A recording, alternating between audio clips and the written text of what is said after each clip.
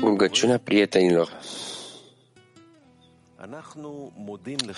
Creator drag, îți mulțumim pentru tot ce primim de la tine și te iubim foarte mult. Te rugăm să ajuți prietenii care se confruntă cu obstacole de război și dezastre.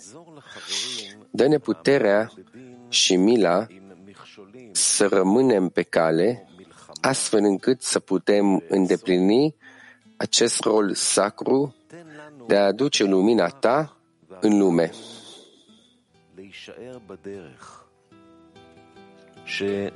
Ne-ai adus aici și ne-ai dat dorința de a ne conecta. Îți cerem să ne conectezi ca niciodată. Ajută-ne să avem o singură inimă comună care învinge iubirea de sine și intră într-o stare de dependență completă față de tine, ca să-ți aducă mulțumire. Îți mulțumim pentru această oportunitate de a fi una cu tine și de a ne conecta împreună.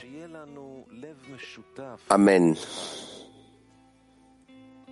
המתגבר על אהבה עצמית ונכנס למצב של תלות מוחלטת בך, להביא לך נחת רוח. אנו מודים לך על ההזדמנות להיות אחד איתך ודבוקים בחיבור יחד. אמן.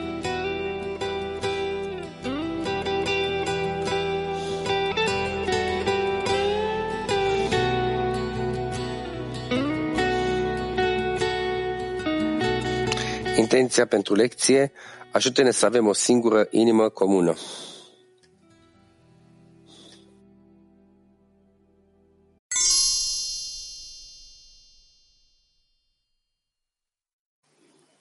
Nu.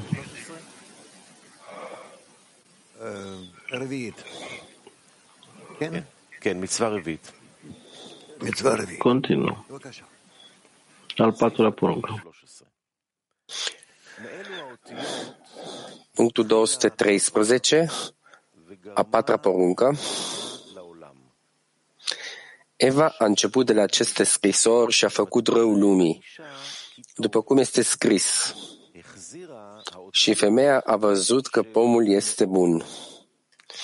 Ea a inversat literele lui Meorot, luând de acolo cuvintele Vaterech, văzut, lăsând pe Mem Vav în cuvântul Meorot. Și s-au dus și au luat cu ei litera Tav, creând combinația Mavet, moartea. Astfel ea a provocat moartea lumii.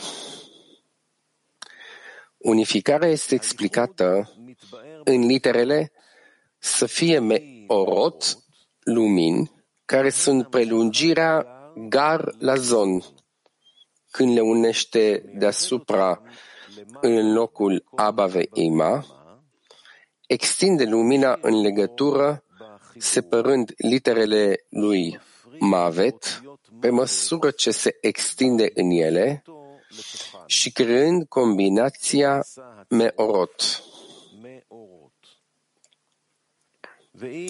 Dacă zon sunt unite de desubt în locul lor, lumina se îndepărtează încă o dată din combinația Meorot, lăsând acolo Mavet, moartea, în legea literelor.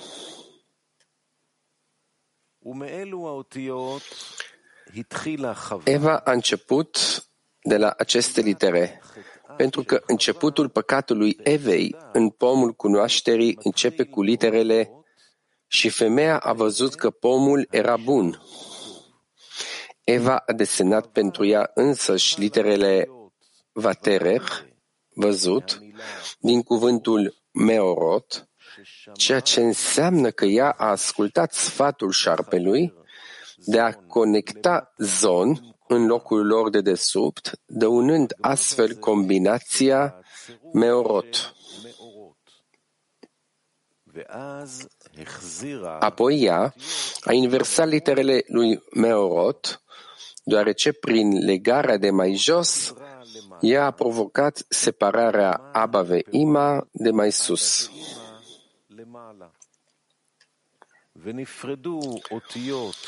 Astfel, literele combinației Or, Alef, Vav, Reish, care separă și anulează combinația Mavet din cuvântul Meorot, au fost separate și ea a realizat combinația Vaterech, în care literele Or sunt dispersate în ordine inversă în ebraică, din cauza Tavului care a venit printre ei.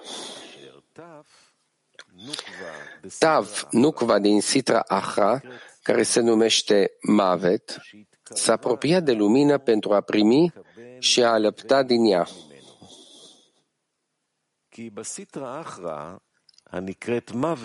Este așa, pentru că în Sitra Achra, care se numește Mavet, există bărbați și femei, Sam și Lilit. Litera Mem este bărbatul lui Mavet, care se numește Sam, iar litera Tav este Nukva lui, care se numește Lilit. Ascultând sfatul șarpelui de a se conecta de jos, Nukva din Mavet s-a apropiat prompt pentru a alăpta din abundență și literele lui Or au fost împrăștiate în ordine inversă, ca în combinația Vaterech, deoarece Tav a intrat în interiorul luminii Or și i-a împrăștiat.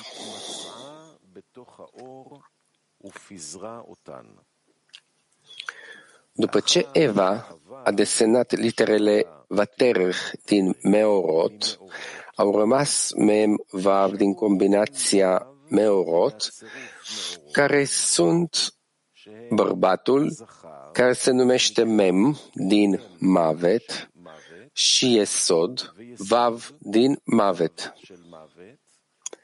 S-au dus și au luat cu ei litera Tav, adică bărbatul lui Mavet, Mem, Vav, care a rămas din Meorot, s-a dus la Nukva, Tavul lui Mavet, și au făcut o cuplare și au redus Mavet peste lume, după cum este scris, Vaterech, și femeia a văzut.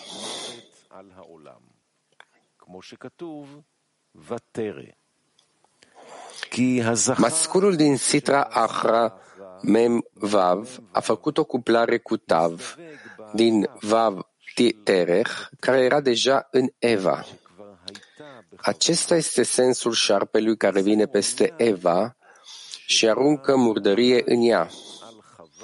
Ascultând sfatul șarpelui, Tav a intrat în ea, despărțind și împrăștiind literele Or, Alef, Vav, Reish, și făcând combinarea literelor Vaterech, și femeia a văzut cu vederea ei. După aceea, bărbatul din Sitra Achra, Mem, Vav, a venit și a făcut o cuplare cu Tav, care era deja în Eva, iar Mavet, moartea, Mem, Vav, Tav, a apărut în lume.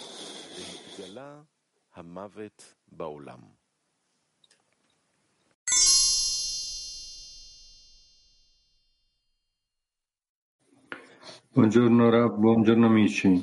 Eva, perché fa Neața Rav, prieteni? De ce Eva a făcut această acțiune?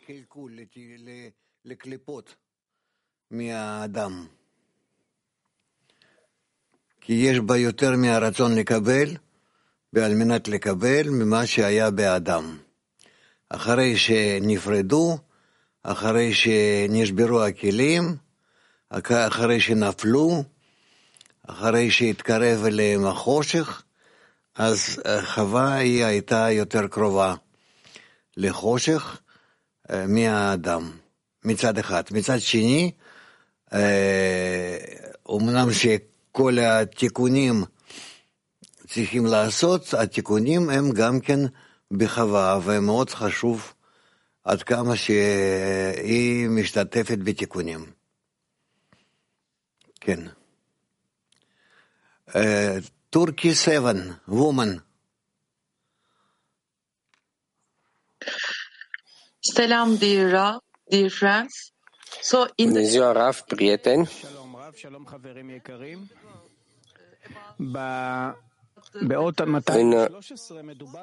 La litera 213 vorbește despre litere care au dus la moarte în lume. Care au fost rolul acestor litere ca să aducă moartea în lume?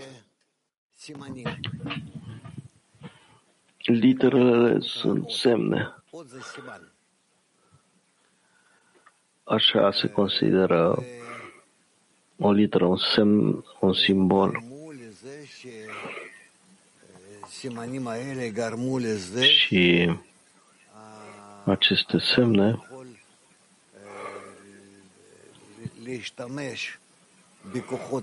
au făcut astfel încât omul poate să folosească forțe bune, forțe rele și în acest mod începe să fie implicat din ce în ce mai mult în creație.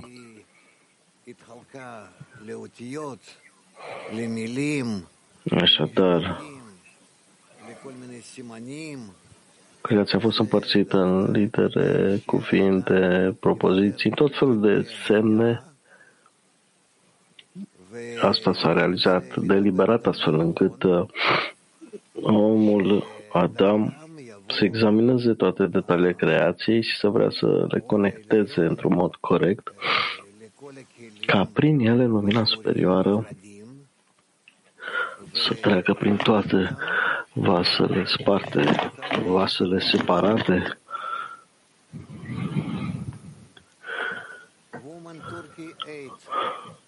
Și le va corecta și corectarea lumii se va întoarce încă o dată.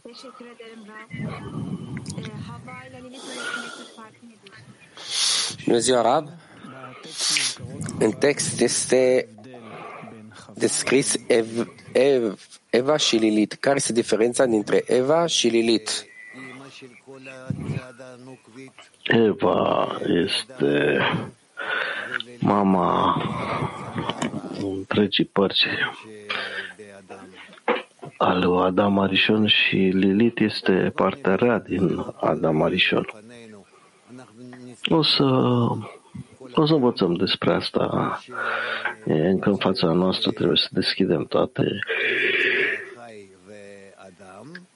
calitățile care există în mineral, vegetal, animal și uman și cum în ce măsură aceste calități sunt conectate și cum să le corectăm separat și împreună.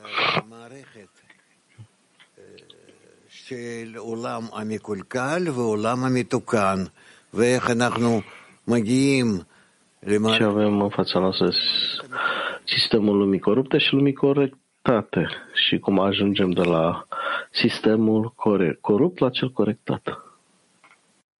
Да, доброе утро, дорогие хаверим, дорогой Рав. Мы изучали, что свойство Захар... Am învățat că forma de masculin sunt vasele de dăruire. Dar și aici este scris că este masculin de sitraha. Cum să înțelegem acest lucru?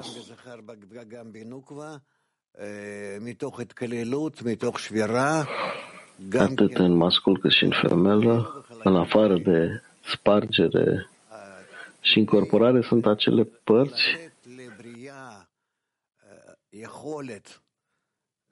pentru a da creației abilitatea de a înțelege ce a fost creat, a înțelege Creatorul, a se înțelege pe sine. Creatorul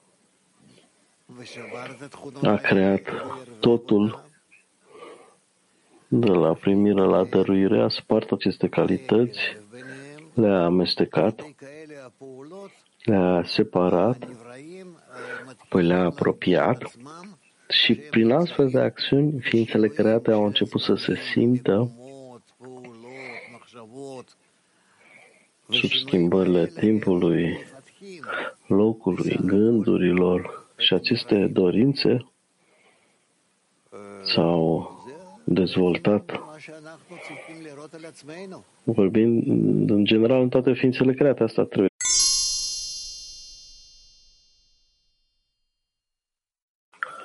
Hai să continuăm.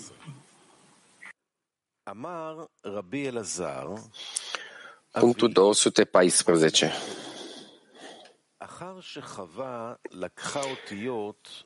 Rabbi Elazar a spus: Tată, am aflat că după ce Eva a luat scrisorile Vaterech de la Meerot, nu a rămas Mem-Vav, ci doar Mem.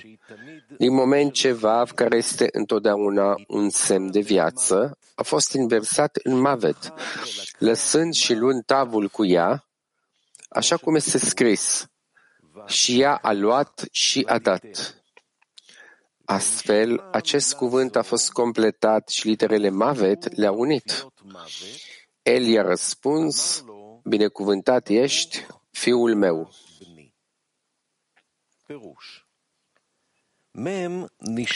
Comentariu. Mem a rămas singur, fără Vav, Yesod, din moment ce Sam, care este bărbatul lui Mavet, nu avea Yesod, căci un alt zeu este infertil și nu dă roade. Mai degrabă, Vav, viața Yesodului Kedusha, sfințenie, a fost inversat din Kedusha într-o coajă și a devenit un Yesod pentru bărbatul lui Mavet. După ce a câștigat Yesod de la Kedusha, Vav a mers și a făcut o cuplare cu Tav, conectând literele Mem cu Tav, prin Vavul pe care l-a jefuit de la Kedusha.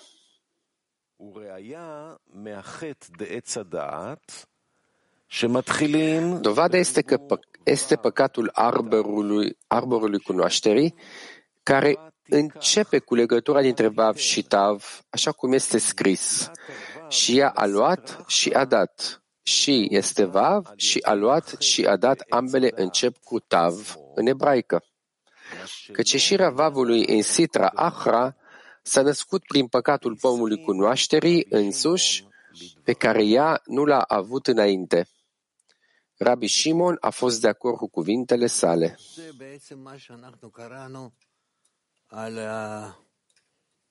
Mitzvah arviit.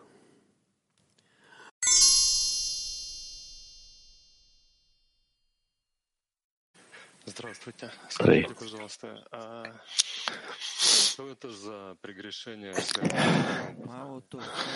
Care este același chet, păcat, care e legat de pomul cunoașterii. Să primească pentru a primi. Nu e nimic altceva, în afară de faptul că de fiecare dată poate apărea la toate nivelurile, diferite moduri. Toate transgresiile sunt intenții pentru a primi și toate mitzvot, poruncile, sunt intenții pentru a dărui.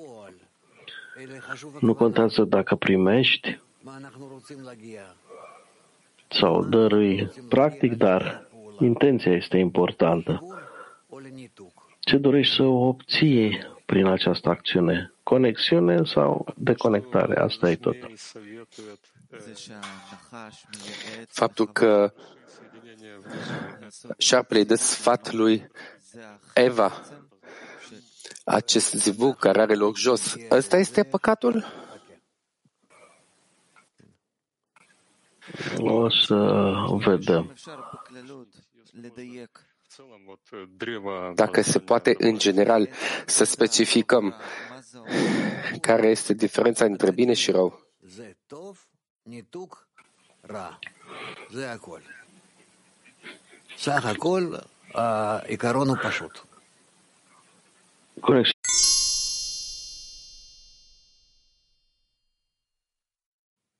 Да, дорогой Раф, вот вы сказали, что неважно практически. Da, dragule Rav, Am spus că practic nu contează dacă eu primesc sau dăruiesc. Important este intenția. Deci fiecare acțiune de primire mă duce pe mine la intenția de a dărui.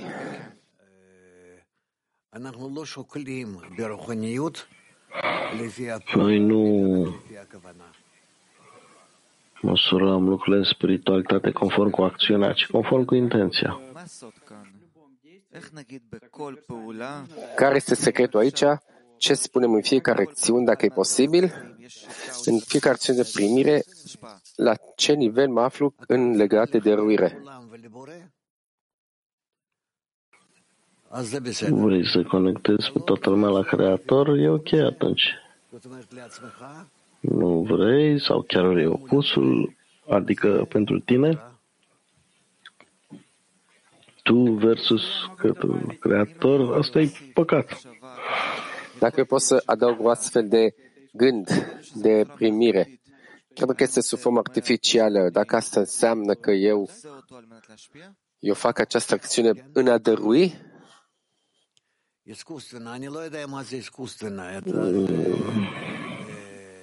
nu știu ce ordine doresc să ajung la ceva, să fac anumite acțiuni cu prietenii ca să ajung la asta. Cer, mă întorc către Creator. Ce fac pentru a ajunge la dăruire? Asta e important. Ok?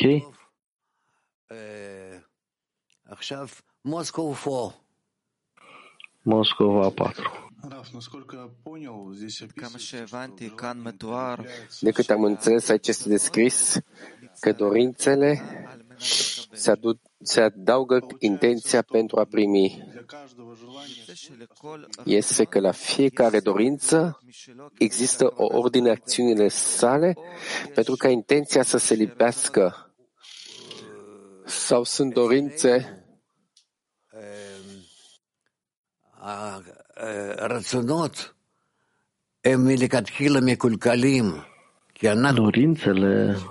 Dorințele noastre sunt corupte de la început, pentru că noi suntem rezultatul spargerii. Suntem născuți din spargere, din păcat. Așadar, toate dorințele noastre și gândurile noastre sunt cu intenția de a primi.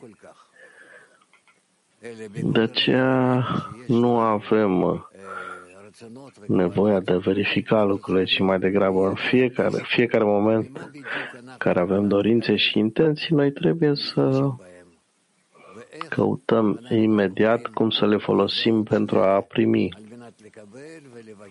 Și cum putem să detectăm dacă e pentru a primi și să-i cerem Creatorului să ne corecteze intenția.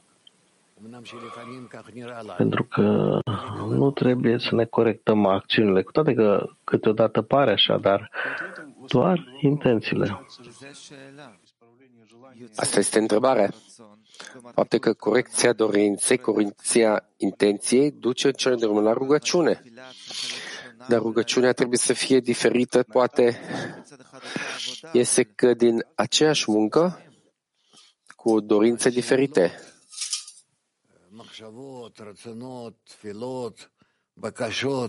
Întrebările, gândurile, dorințele, rugăciunile, cererile sunt multe, dar intenția pentru ce, de dragul la ce, ar trebui să fie asta e una. Dacă vreau pentru a conecta pe toată lumea să fie ca un singur om cu o singură inimă, sau sunt de acord cu dispersie, așa cum vedem în lume acum. Draga lume e dispersată, nimeni nu vede cum nimic nu e important și în conexiunea cu alții. Și noi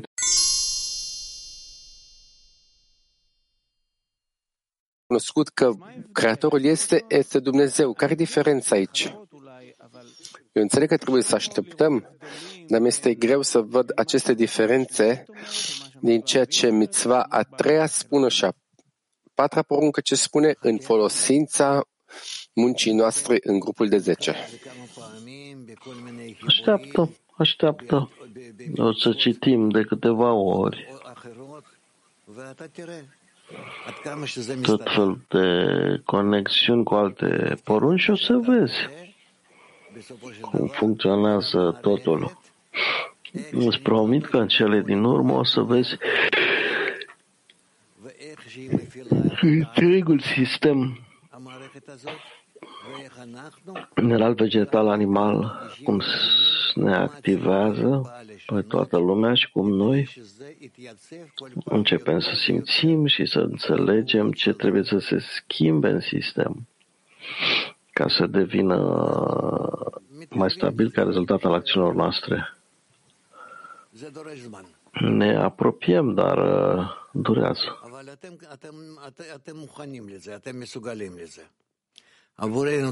Dar ești pregătit pentru asta.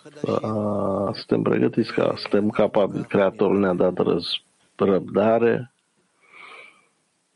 și noi prieteni și o să avansăm.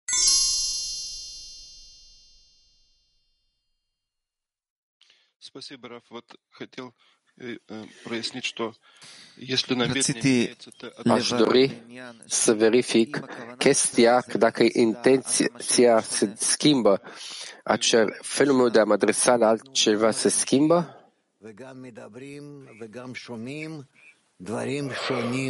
Simțim și discutăm și auzim lucruri diferite.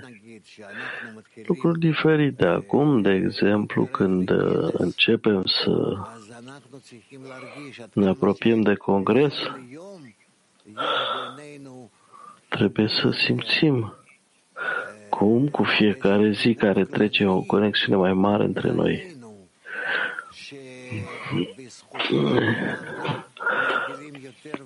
O îmbrățișare generală deasupra noastră, mulțumită căreia începem să ne deschidem mai mult către toată lumea și fiecare pentru alții.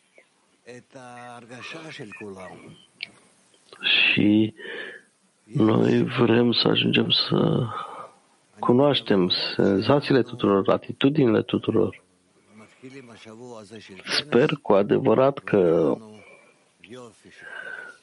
începem această săptămână a congresului și o să avem un congres minunat.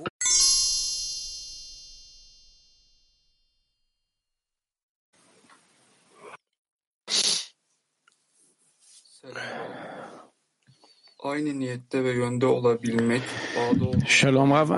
Bună ziua, Rav.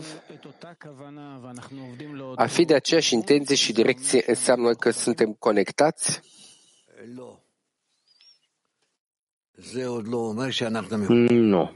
Nu încă. Noi trebuie să ne gândim la conexiune și din dorința de a ne conecta ajungem la diferite acțiuni pentru a realiza conexiunea. Pot continua? Cumva am o senzație interioară că cel care a căzut în această țeapă a lui Sam, mi se pare că și se pare că Creatorul ne pune piedici la fiecare parte și noi toți cădem în aceste piedici. Dar este ca și cum noi încercăm să facem niște acțiuni, dar este Creatorul care ne pune aceste piedici tot timpul. Și care este scopul lui atunci aici? Știu doar un singur lucru. Ce a fost făcut doar ca noi să fim încorporați atât din partea posibilă cât și din cea negativă, să le comparăm și să plasăm una deasupra celeilalte. Cădem odată în rău, odată în bine,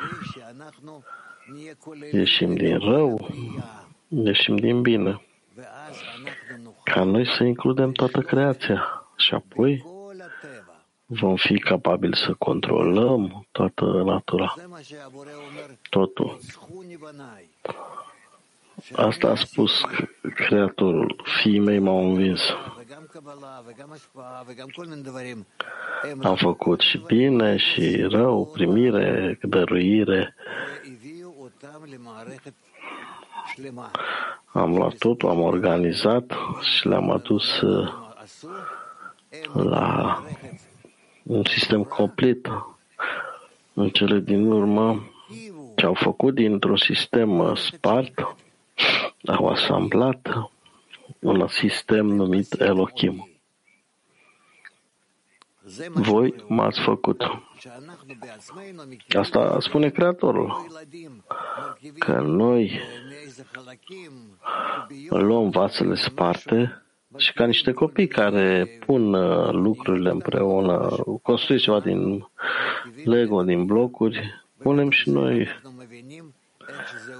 în același mod, realizăm creația, toată creația și ca rezultat înțelegem cum funcționează, cum e construită și ne ridicăm prin acest joc până când ajungem la Creator. Petah Tikva 31. Cum să le presionăm de prieten dacă intenția este ascunsă? Putem să-i simțim totuși din ce în ce mai mult, conform cu cât ne deschidem noi, în conformitate putem să-i simțim.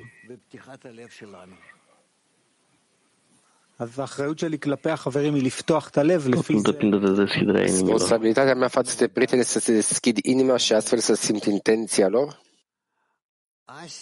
Desigur, cum altfel. Baltia. Asia. Ca să continui ceea ce ai răspuns Equer,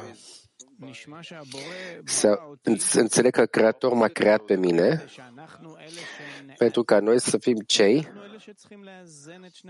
trebuie să aducem în balanță aceste două lucruri opozite, răul și binele? Desigur, Creatorul face totul, dar noi trebuie să-i cerem la început.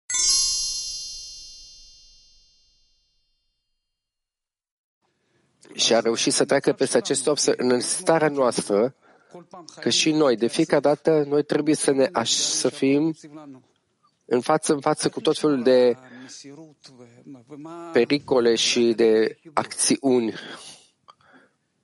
Cum noi putem trece peste aceste obstacole? Doar prin conexiune. Noi trebuie să fim conectați și prin conexiunea noastră, din conexiunea noastră, trebuie să ne întoarcem către Creator. Aceste două operații ar trebui să se întâmple constant în noi. Noi depindem unul de celălalt în totalitate.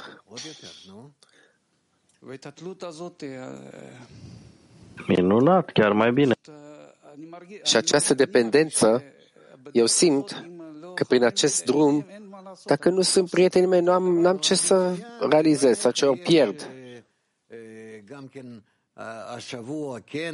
E bine, ai în fața ta un congres săptămâna asta, o adunare a tuturor. Vezi prietenii, vezi cât de mult vor să se unească. Cum învățăm că conexiunea este întreaga noastră corectă.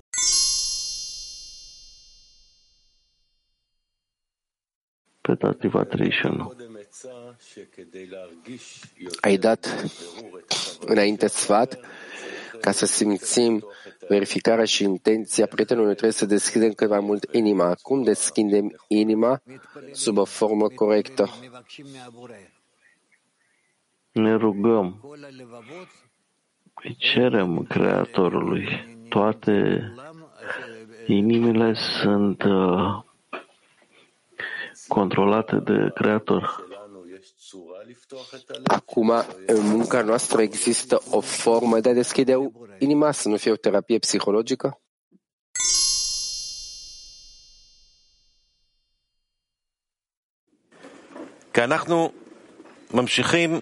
Noi continuăm la porunca 5-a la punctul 215. המצווה החמישית, כתוב, ישרצו המים שרץ נפש חיה. Porunca a cincea. Este scris, lasă apele să roiască cu roiuri de făpturi vii. Există 3 porunci în acest verset. 1. Se angajează în Torah. 2. Se angajează în multiplicare. 3. Tăiați împrejur după 8 zile și îndepărtați preputul de acolo. Trebuie să se angajeze în Torah, să facă eforturi în ea și să adauge la ea în fiecare zi pentru a-și corecta sufletul nefesh și spiritul ruach, deoarece cele 4 porunci anterioare, care se extind din primele 4 zile ale actului creației, au venit pentru a corecta gradele din lumea ațilutului însuși. Acestea sunt cele 4 grade, hub și zon, din lumea ațilut. Prima poruncă, care se extinde de la cuvântul Bereshit, la început, este frica, bina de sus. Frica pentru că El este mare și stăpânește peste toate, adică doar gar din bina care a fost corectat în Abba Ve'ima superior, care îmbracă Arihampin de la peul său până la Haze și care sunt numite Yod de Havaya. A doua poruncă care se extinde din versetul să fie lumină este pentru corectarea zat al lui Bina, Yesut, cu mare și de plină dragoste. În raport cu constanta ei, îmbracă Arihampin de la Hazeul său până la tabur sub Parsa, în interiorul a tabur al lui Arihampin.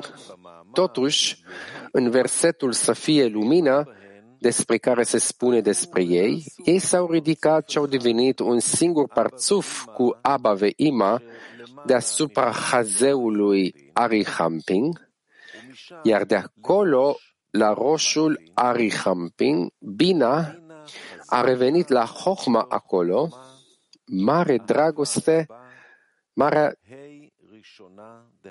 Bina a revenit la Chochma acolo, mare dragoste, dragostea primul hei al lui Havaya și toți mohinurile care sunt date de la ei către Zon. Cu toate acestea, Zon nu poate primi mohin de la Abba Ve'ima de sus, gar din Bina, deoarece ei însăși au fost stabiliți în aer curat, lumina lui Hasadim, așa cum este scris, căci El dorește milă. Acesta este motivul pentru care ele sunt numite frică, pentru marea dragoste.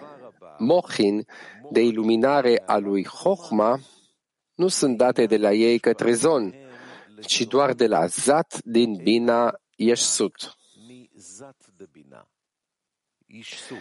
Cu toate acestea, marea dragoste din Yeshut este dezvăluită numai de la Haze lui Yeshut și mai sus, care apoi stau deasupra la parsa din intestinul lui Arihampin.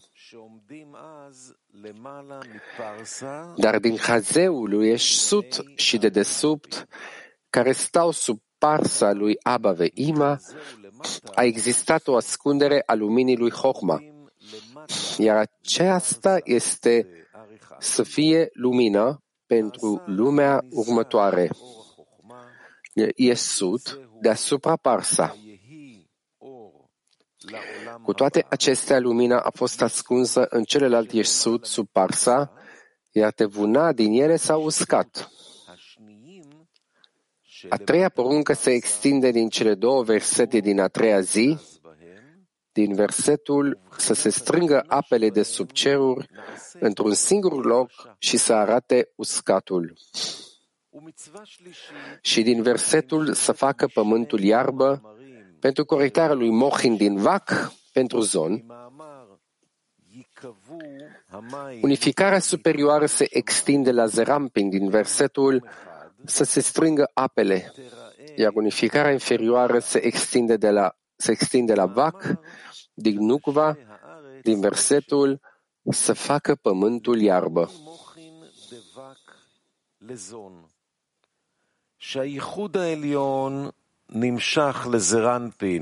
A patra poruncă se extinde din versetul să fie lumini pentru corectarea Gar în Zerampin și în Nukva. Astfel, până în a cincea zi, toate corecțiile necesare pentru Abba Ve'ima, Yesut și Zon din Atzilut au fost corectate până când Zon a primit Gar în ele și a devenit aptă pentru cuplarea Panim Bepanim, față în față, la un nivel egal. Astfel, de acum înainte vin și restul poruncilor, care sunt corecții care ar trebui să se extindă de la cuplarea Zon, Panim, Bepanim, față în față.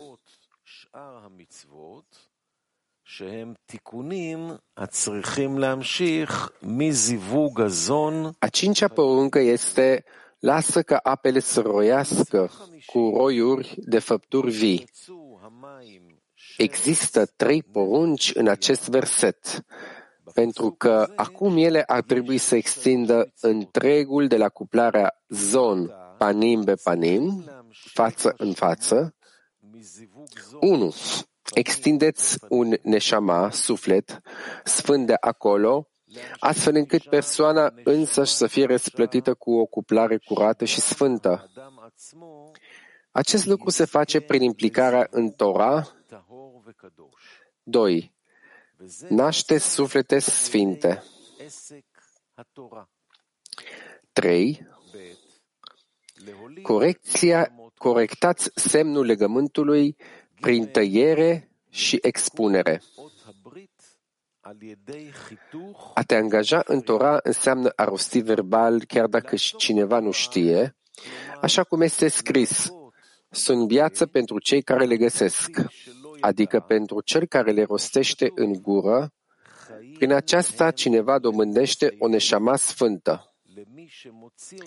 A depune eforturi în ea în fiecare zi înseamnă a încerca să facă tot ce se poate pentru a o atinge și a o înțelege. Prin aceasta, cineva dobândește un spirit sfânt. Adăuga la ea înseamnă că odată ce a fost răsplătit cu corectarea lui Nefesh și Ruach, el nu ar trebui să se mulțumească cu asta, ci ar trebui să adauge mereu la ea, pentru că sfințenia crește, nu scade. Prin aceasta, cineva este răsplătit cu un suflet sfânt. Prin urmare, cineva trebuie să se angajeze în Torah, să se lucreze în ea și să adauge la ea în fiecare zi, pentru a corecta sufletul Nefesh și spiritul Ruach, pentru că adăugând zilnic Torah, adăugând corecție la Nefesh și Ruach, unul este răsplătit cu o sfântă neshama. Este așa pentru că atunci când cineva se angajează în Torah, el a stabilit cu o altă neshama, una sfântă, deoarece cel care se angajează în Torah, pe larg, pe lângă Nefesh Ruach, cu care este răsplătit, este recompensat fiind stabilit cu un sfânt. Neshama, de asemenea.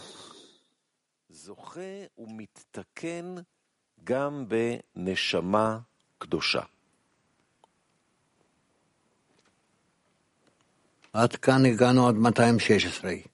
יש לנו רק שאלה אחת בקייב. Până acum am avut 216, avem o singură întrebare. Kiev, te rog. Ce este această gradare interesantă a poruncilor? Prima să te angajezi în Tora, apoi să tai și să expui și apoi circumcizie după 8 zile. Corectările pe care trebuie să le facem asupra dorinței de a primi, doar asupra dorinței de a primi, pentru că nu avem altceva. Deci aceste corectări o să ne ajute dorințele să se reconecteze după spargerea vaselor, după păcatul pomului cunoașterii. Deci începem să ne unim într-o singură dorință, dar deja corectate. Facem toate aceste acțiuni. Nu ne-am născut așa, dar acum că suntem deja ca să obținem păcatul, acum putem să ne corectăm și să ne conectăm într-un mod corect. Și apoi va fi finalul corecției.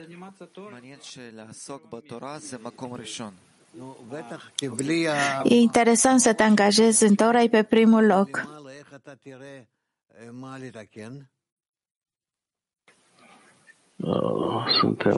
Ni se spune de sus ce trebuie să corectăm.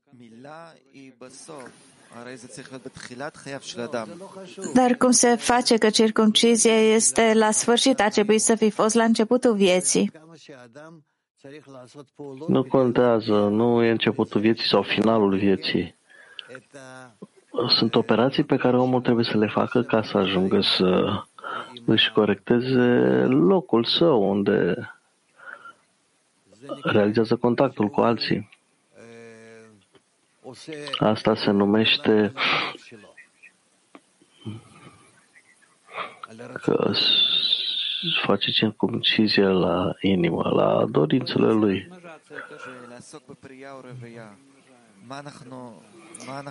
Ca să te angajezi în tăiere și expunere, ce facem cu aceste acțiuni? Corectându-ne dorințele noastre devin capabile să se conecteze. Tot felul de moduri de conexiune și asta se numește a le multiplica. Ok, hai să continuăm.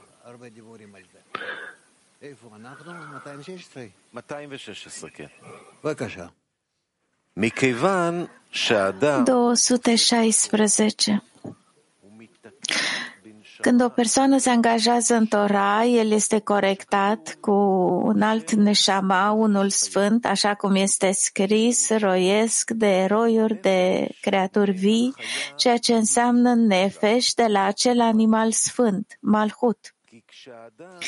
Este așa, pentru că atunci când nu se angajează în Tora, omul nu are un nefesh sfânt, ceea ce înseamnă că Kdusha, sfințenia de sus, nu este asupra sa.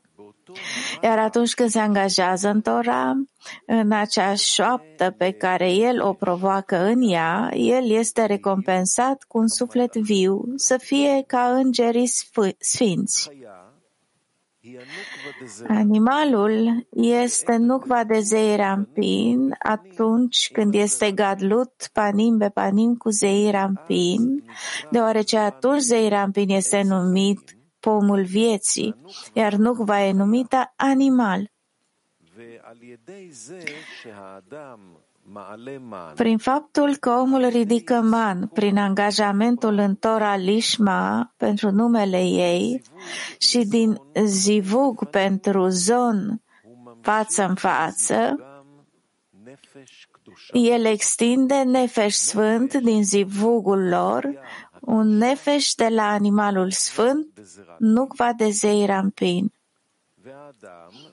Omul obține acest lucru doar prin ridicarea man, prin angajamentul în Tora, pentru că atunci când nu se angajează în Tora, el nu are nefesh sfânt, fiindcă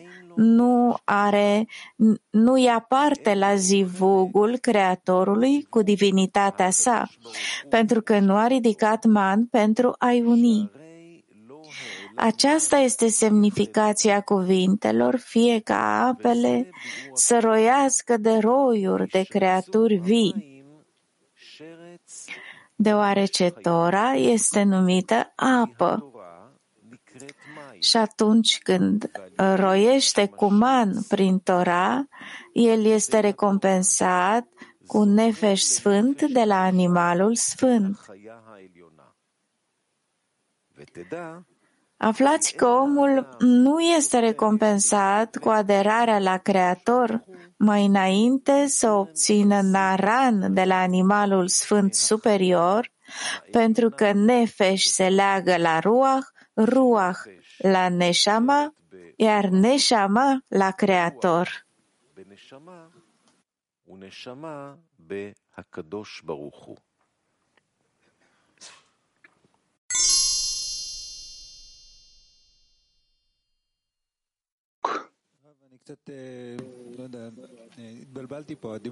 Sunt puțin încurcat aici, am vorbit despre lumi, nivelurile lumii Atzilut, corectarea lor.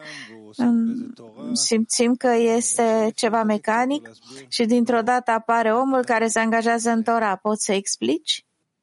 Nu. Depune efort și caută. Anume așa este scris,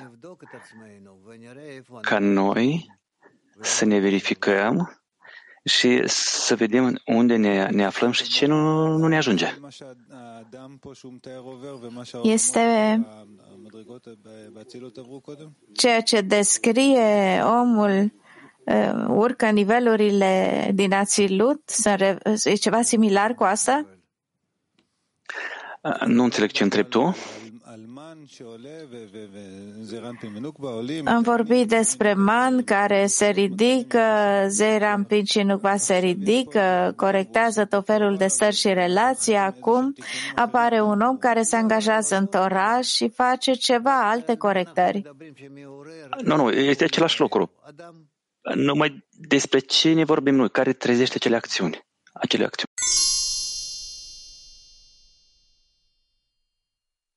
Alese.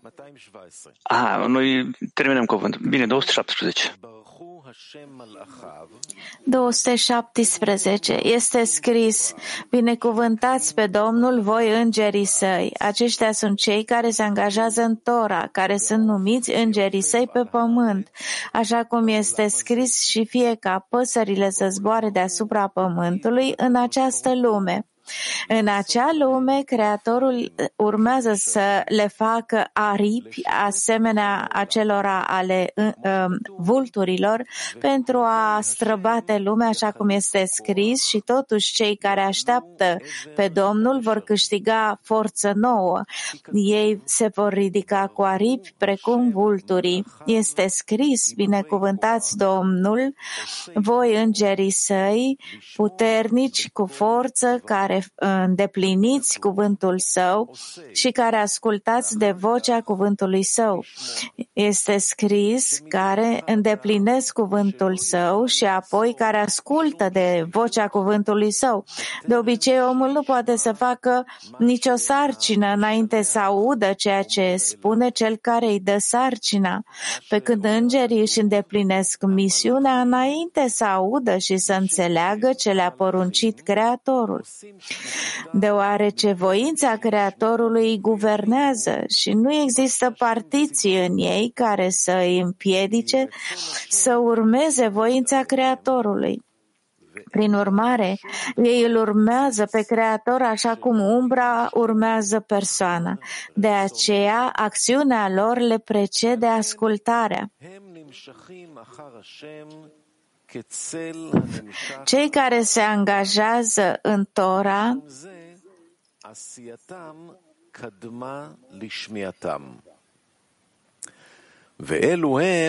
Cei care se angajează în Tora și extind nefesh sfânt, chiar dacă materia lor este pământeană, ea este inversată ca să devină precum îngerii de sus, iar faptele lor le preced ascultarea. Cu alte cuvinte, ei îndeplinesc porunca Creatorului pe deplin, mai înainte să înțeleagă ce fac, fiindcă și ei îl urmează pe Creator, așa cum umbra se ține de o persoană.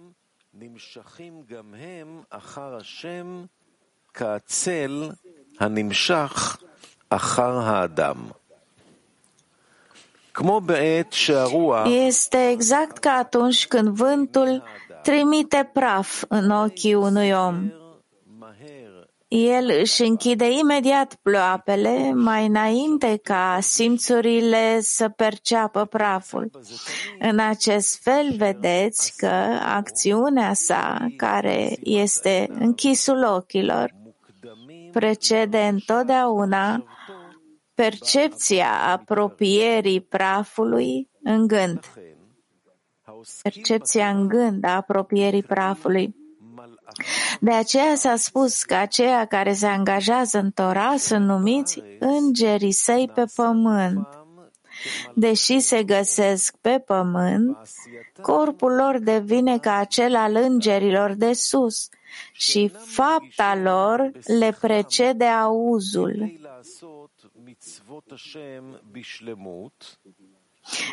Ei nu simt cu creierul lor pentru a îndeplini porunca Creatorului pe deplin, ci îndeplinesc porunca pe deplin mai înainte să poată simți în gândul lor ce fac de fapt.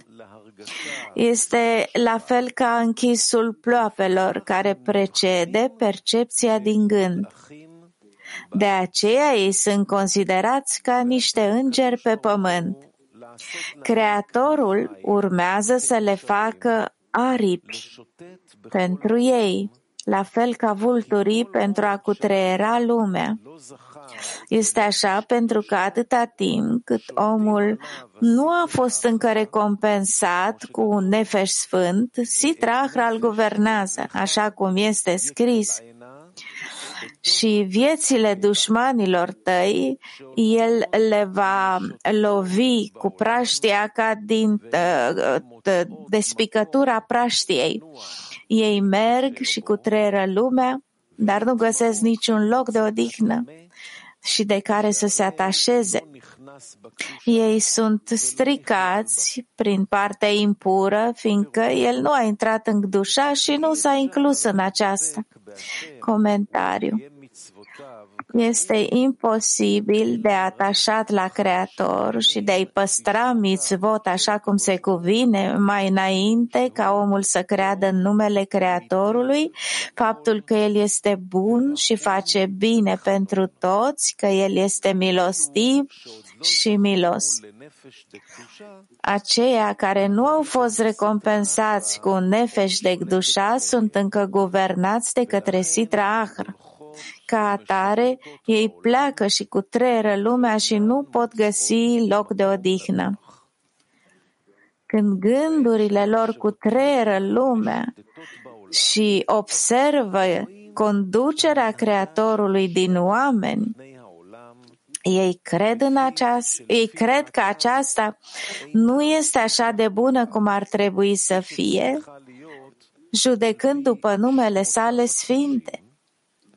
Astfel, ei murdăresc numele sfinte și nu-și găsesc niciun loc de odihnă, acolo unde să poată să creadă în numele Creatorului, să se conecteze cu el.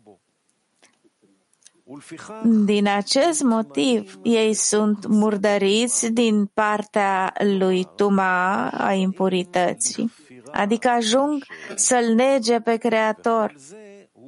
Și toate acestea se datorează faptului că omul nu a intrat în Gdusha și nu s-a inclus în ea, deoarece nu a fost recompensat cu nefesh de Gdusha și nu și-a luat acțiunile sale să le includă în Gdusha.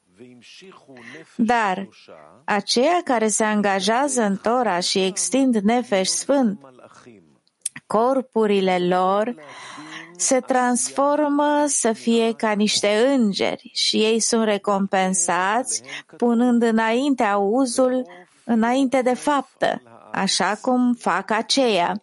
De aceea este scris despre ei și fie ca păsările să zboare deasupra pământului. Și anume, Creatorul le va face lor aripi, la fel ca vulturii, iar ei vor cutreiera întreaga lume, așa cum cutreieră în gândurile lor peste toată lumea și observă ghidarea Creatorului. Și totuși, nu doar că ei nu cad de partea Tuma, ei primesc chiar forța de a ridica man și întotdeauna să-și crească forța. Și cei care așteaptă pe Domnul vor câștiga forțe noi. Ei se vor ridica cu aripi precum vulturii.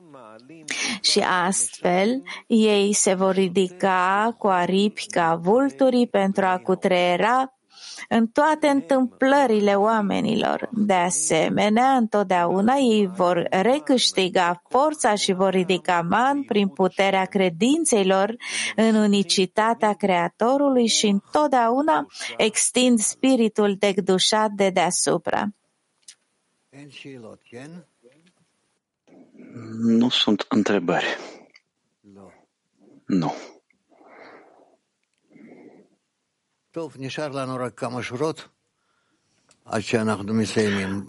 Ne-au rămas câteva rânduri și terminăm. Citește.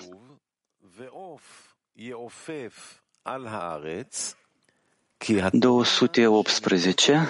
Aceasta înseamnă ce este spus și pasărea va zbura peste pământ, pentru că Tora se numește ape și ele se vor umfla și se vor scoate rodul făpturii vii din locul acestei creaturi. Adică Malhut îl vor trimite jos. David a spus despre aceasta: fă o inimă curată pentru a studia Tora, iar apoi Duhul adevărului nou insuflă în mine. Explicație. Se clarifică din nou sensul celor spuse să se umple apele cu roiul de ființe vii și se spune că apele sunt Tora, se umple, adică se vor scoate o creatură vie din acest loc, acestei creaturi vor trimite jos din cea mai înaltă nucva numită vie și de la ea vor trimite în această lume. Și David a spus despre aceasta: fă o inimă curată și atotputernicul. Adică el a cerut ca Creatorul să-i dea o inimă curată pentru studierea Torii și creșterea manului și apoi spiritul adevărat, cel nou, insuflat în mine. Și atunci va fi răsplătit cu atragerea spiritului adevărat și se va putea să adere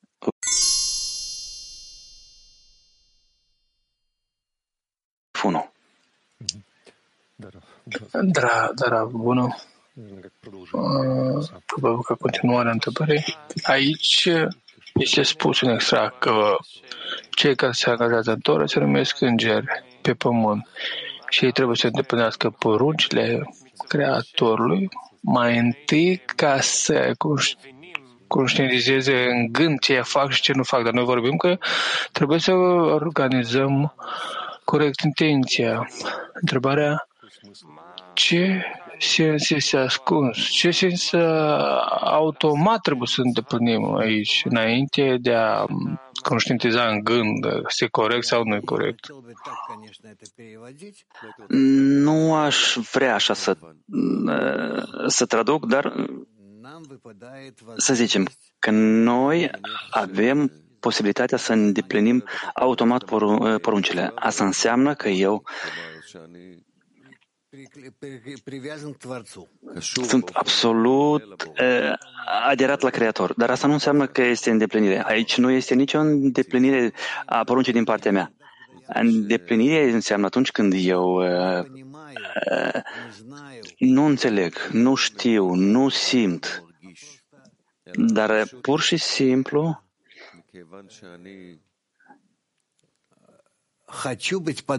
deoarece eu vreau să fiu asemănător Creatorului de la bun început, de aceea eu îndeplinesc toate lucrurile acestea. Și asta înseamnă tmimut. Adică, Rav, când se spune că la fel ca îngerii, noi am studiat cândva, dacă am înțeles corect, că lucrul îngerului sau lucrul ca îngerul este ceva negativ. Ca negativ, pentru că îngerul nu are egoism și el îndeplinește tot ceea ce trebuie pentru că el așa este format. Pentru că lui se pare că are nevoie de asta. Dar omul mai are și egoism. El nu dorește să îndeplinească. De aceea că atunci când el îndeplinește un lucru, el face un lucru oarecare. De aceea este apreciat anume efortul lui.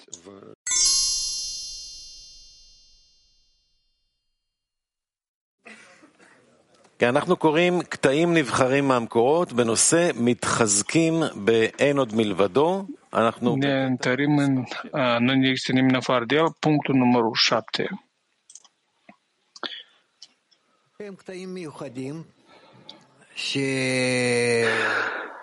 Sunt niște extrase deosebite care într-adevăr ne explică nouă care este legătura dintre noi și lumina superioară și legătura dintre noi și cum noi, cu ajutorul acelei sisteme care se numește Tora, de la cuvântul Or, lumină, cum noi ne unim unii cu alții și ajungem la conexiunea cu Creatorul. Punctul numărul 7. Omul trebuie să acorde atenție acestui lucru și să creadă că Creatorul are grijă de el și îl ghidează pe calea care duce la Palatul Regelui. Rezultă că ar trebui să fie fericit că Creatorul veghează și îi dă și coborârile. În alte cuvinte, adică omul ar trebui să creadă atât cât poate înțelege că Creatorul îi dă ascensiunile, deoarece, cu siguranță, omul nu poate spune că el însuși primește ascensiunile, ci că Creatorul vrea să-l apropie. De aceea îi dă ascensiunile. De asemenea, omul trebuie să creadă că Creatorul îi dă și coborârile, pentru că el vrea să-l apropie. Prin urmare, fiecare lucru pe care îl poate face, trebuie să-l facă de parcă ar fi într-o stare de ascensiune. Prin urmare, când învinge puțin în timpul coborârii, se numește trezire de jos. Și fiecare act pe care îl face, el crede că este voința Creatorului și tocmai prin aceasta el este răsplătit cu apropiere mai mare, ceea ce înseamnă că omul însuși începe să simtă că Creatorul l-a adus mai aproape.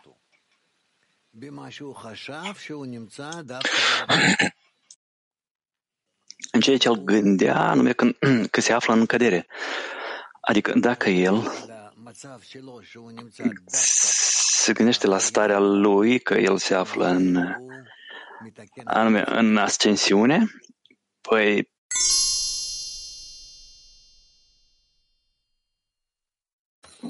Ok, grazie Rav. Quando faccio un'azione per gli amici e sento che mi dà fastidio, mi infastidisce, Când îndeplinesc acțiuni pentru prieteni și simt că este un sentiment bun și pot fi nesatisfăcut, trebuie să simt aici că fac o acțiune de dăruire pură? Acțiune de dăruire curată atunci când tu nu dorești nimic în afară de ce ca să te alături acele sisteme superioare ca să-i oferi plăcere Creatorului. Nu ai ce face altceva. Eu vreau să fiu în conexiune cu așa forțe, cu așa acțiuni în care eu, cu siguranță, voi putea oferi plăcere Creatorului.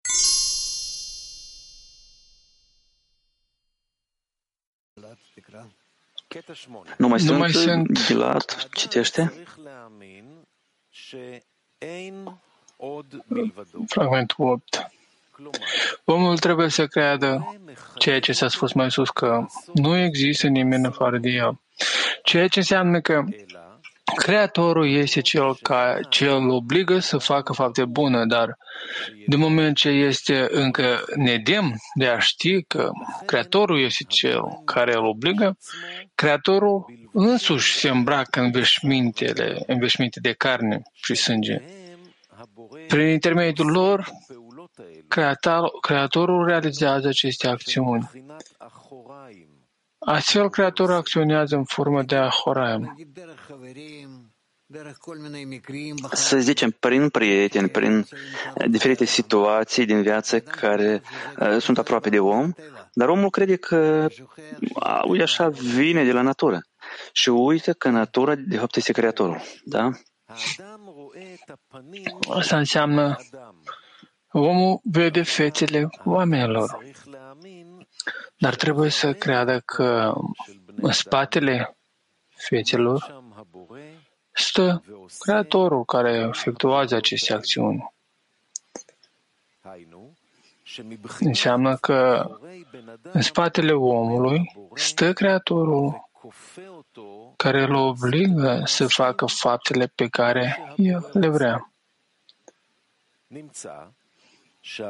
Rezultă de aici că Creatorul face totul, iar persoana respectă ceea ce vede și nu ceea ce trebuie să creadă. Femeile HEP 2.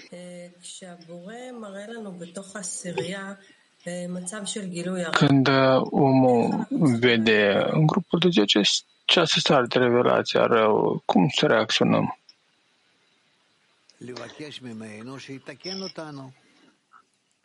Să ceri de la el ca să ne corecteze, să ne arate nouă ce este binele și cum noi putem starea noastră să o transformăm într-o stare bună. Întâi să venim la rugăciune, este o etapă de revelare a răului, în măsura în care multe prieteni în grupe acest lucru acționează și influențează încă mai multe prieteni. Și sunt diferite păreri în grupul de 10. Cineva consideră că trebuie să dăm posibilitatea de a ieși, de a se revela, de a discuta și atunci putem corecta. Cineva spune că trebuie să astupăm, să ne oprim. Altcineva spune că cum ajungem la o graniță trebuie să ne oprim. Cum să ne relaționăm la această etapă când începe să se reveleze răul? Păi, cum se revelează așa și trebuie să ne relaționăm până când nu vei vedea că prin dezvăluirea răului, prin conștientizarea răului, asta te schimbă și te corectează pe tine și asta de fapt este însuși corectarea. Este un lucru anume pentru grupul de 10. Este un loc anume pentru rău în grupul de 10 în care putem discuta sau trebuie să tacem? Nu, asta nu ne va ajuta dacă îl vom închide. Noi trebuie să-l evidențiem, să-l clarificăm și să-l scoatem din lume, să-l eliminăm din lume. Dar lumea este grupul meu. Când eu șterg de acolo răul.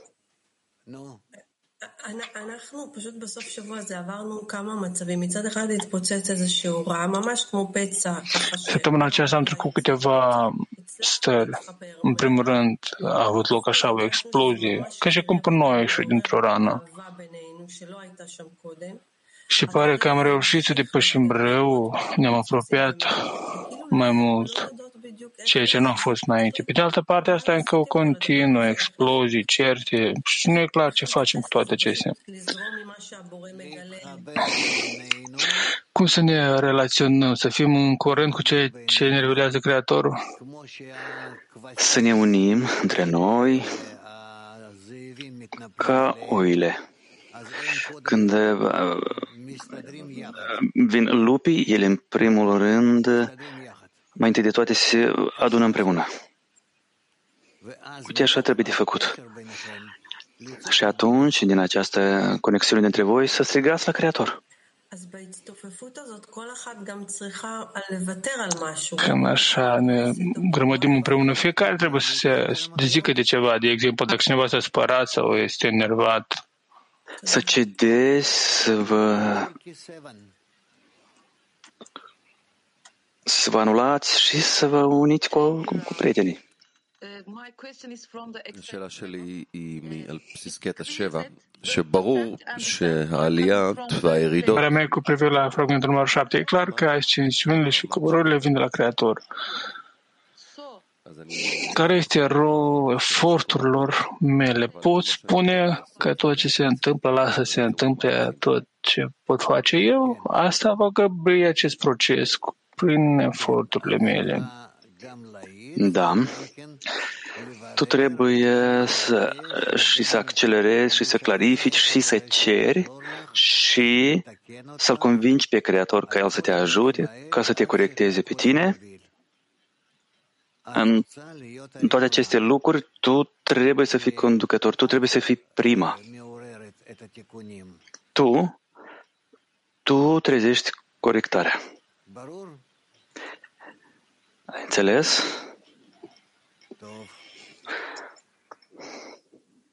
Bine. Turcia 5. Hello, Rav.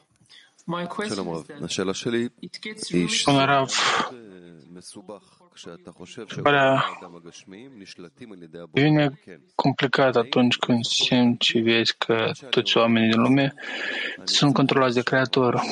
Până ce nu vei trece maxim, va trebui să te gândești doar la prieteni, doar la gândurile lor și la ceea ce acțiunile lor sunt controlate de Creator, să mergi vorba de toți oamenii.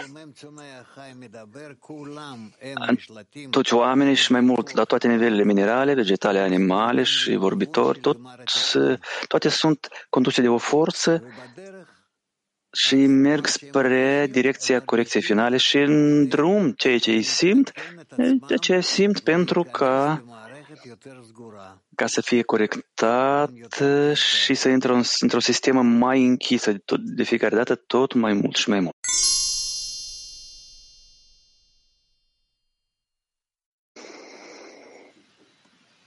בוקר טוב, רב, חברים. Bună dimineața, Rav, prieteni. Viața ne arată că dacă ne întoarcem cu spatele, ne întoarcem în spate, vedem că nu e nimeni afară de El și care face bine. De ce? Dar de ce nu reușim să facem asta în acel moment de adevăr și cedăm? Asta trezește în mine o rușine. Eu știu că când mă voi întoarce înapoi, voi vedea că a fost în beneficiul meu, dar de ce nu putem să venim la această tendință în acel moment de adevăr? Da, lucrul este necesar, pentru că noi niciodată nu vom dori să ieșim din dorința de a primi. Noi trebuie să înțelegem că nu avem altă ieșire și să ieșim din dorința de a primi. Și atunci vom ieși împreună. Brazilia. Obrigada, Ravi. A conexão, ela atrai a luz de Havaiá. החיבור מושך את אור הוויה. Conexiunea continuă lumina Havaiá.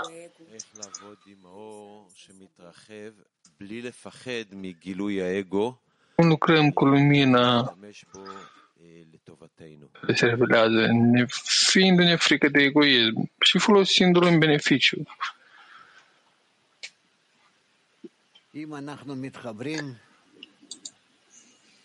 Dacă noi ne unim, noi atragem lumina în conexiunea noastră. Noi nu trebuie să fugim după ea, nu trebuie să căutăm unde este lumina, unde este ea, dar numai prin aceea că noi ne unim unii cu alții, prin aceasta deja atragem lumina, care se va îmbrăca în noi. Femeile Turcia 8.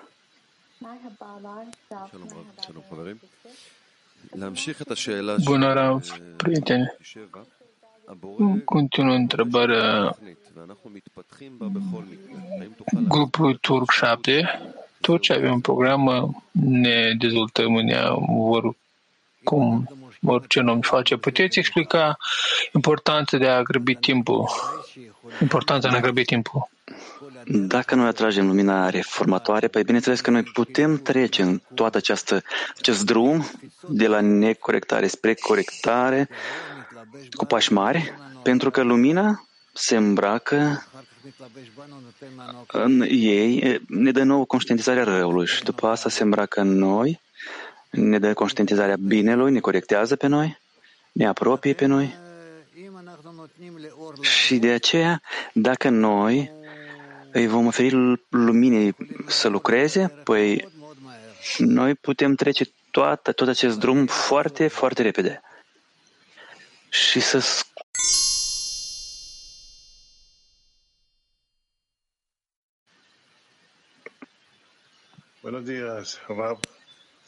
Bună ziua, Rav.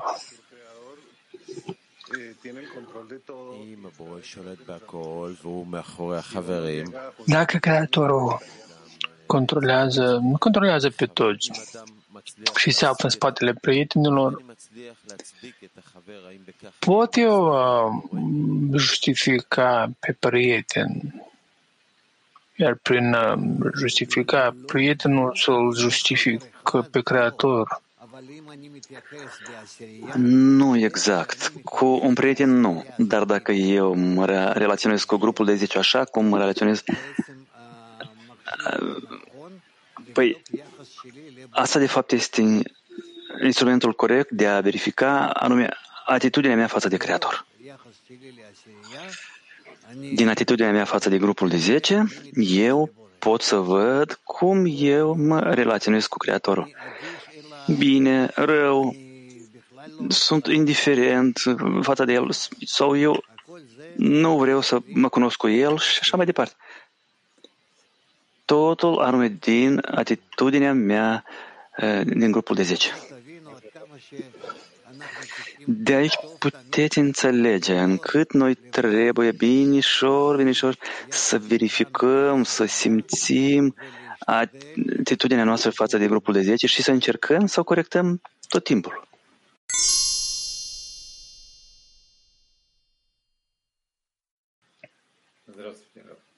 Bun, Rav.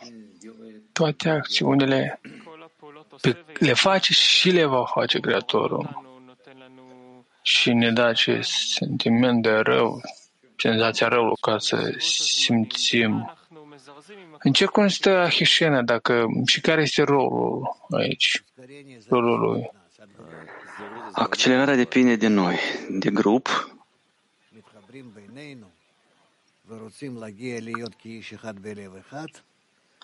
Dacă noi ne unim unul cu altul și vrem să atingem starea unui om cu o singură inimă,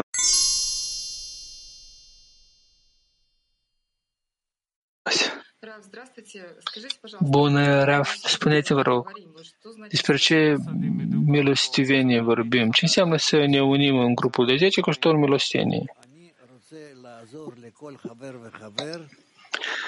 Eu vreau să ajut pe fiecare din prieten să se corecteze încât are el nevoie de asta, încât este necesar. Eu sunt gata să finisesc toată munca care o are el, numai ca noi toți împreună să ne unim. Și asta ține de fiecare din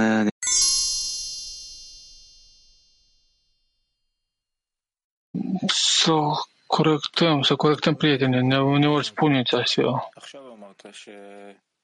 Nu știu ce vorbeam eu. Chiar acum că trebuie să corectez pe prieten, să-l ajut. De ce folosiți așa expresie? A corecta înseamnă ca să-l ajut pe el. Să fiu cu toții într-o conexiune corectă. Omul să-și ajute aproapele său. În prieten este ceva defect? Bineînțeles că da, noi toți nu suntem corectați și noi vrem să ne ajutăm unul pe altul. Atunci noi toți ne vom uni într-o sistemă unică în care va putea să se descopere.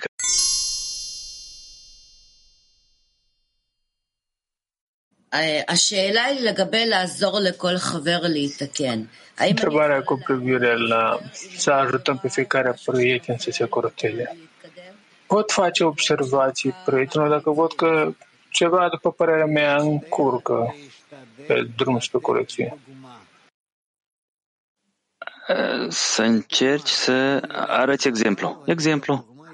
Lasă-l să vadă exemplu și din exemplu va înțelege singur ce trebuie să facă cu sine. Singur, cu sine.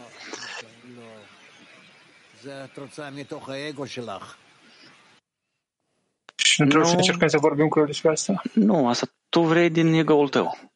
Da, Gilad.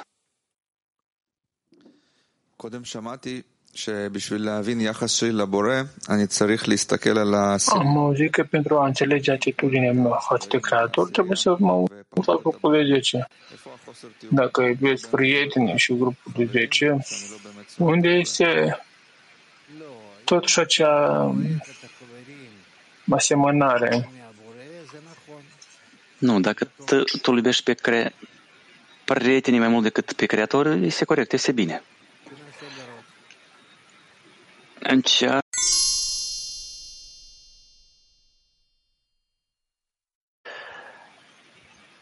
יש לי גם אותה שאלה, איך אני אמרת שצריך לבדוק את היחס שלי לבורא בתוך העשירייה. Am aceeași întrebare.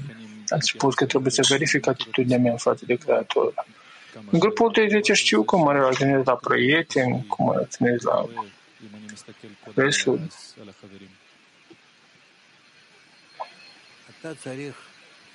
Acum, ce înseamnă să verific relația mea cu Creatorul privindu-mi prietenii? Tu trebuie întotdeauna să verifici. Îl iubești tu pe Creator mai mult decât pe prieteni.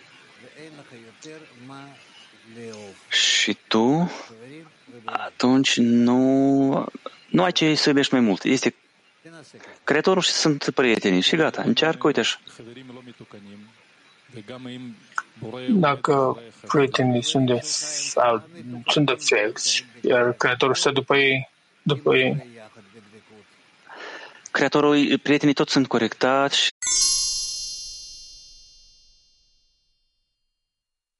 Moscova 6. Bună dimineața, Raf, ați spus îl iubești pe Creator mai mult decât pe prieten. Dar în ce constă această verificare? Mai repetă? Ați spus că îl iubești pe Creator mai mult decât pe prieten. Dar în ce constă această verificare? Cum pot să verific? Cum să verifici?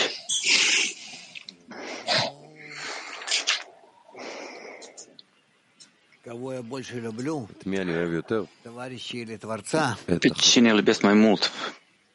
Pe prieten sau pe Creator? Da, asta e întrebare. Asta e întrebare. Fără prieten, eu nu pot să mă apropii de Creator, nu îl pot revela, nu pot să-l simt. Eu îl simt pe Creator numai în măsura în care eu sunt unit cu prietenii mei.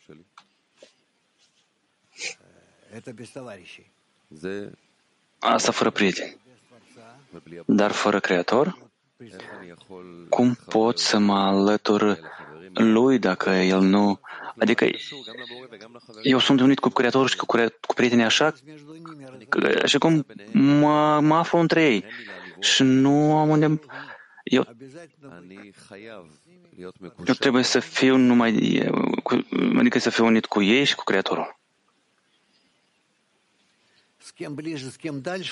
Cu cine mai aproape și cu cine mai departe este spus. De la iubire de aproapele spre iubire de Creator. Adică mai întâi eu trebuie obligatoriu să mă unesc cu prietenii. Să mă unesc cu ei și să creăm între noi un cli comun, o conexiune comună. Dorință, intenție, tot ce este. Numai în așa caz, eu pot să mă apropii de Creator.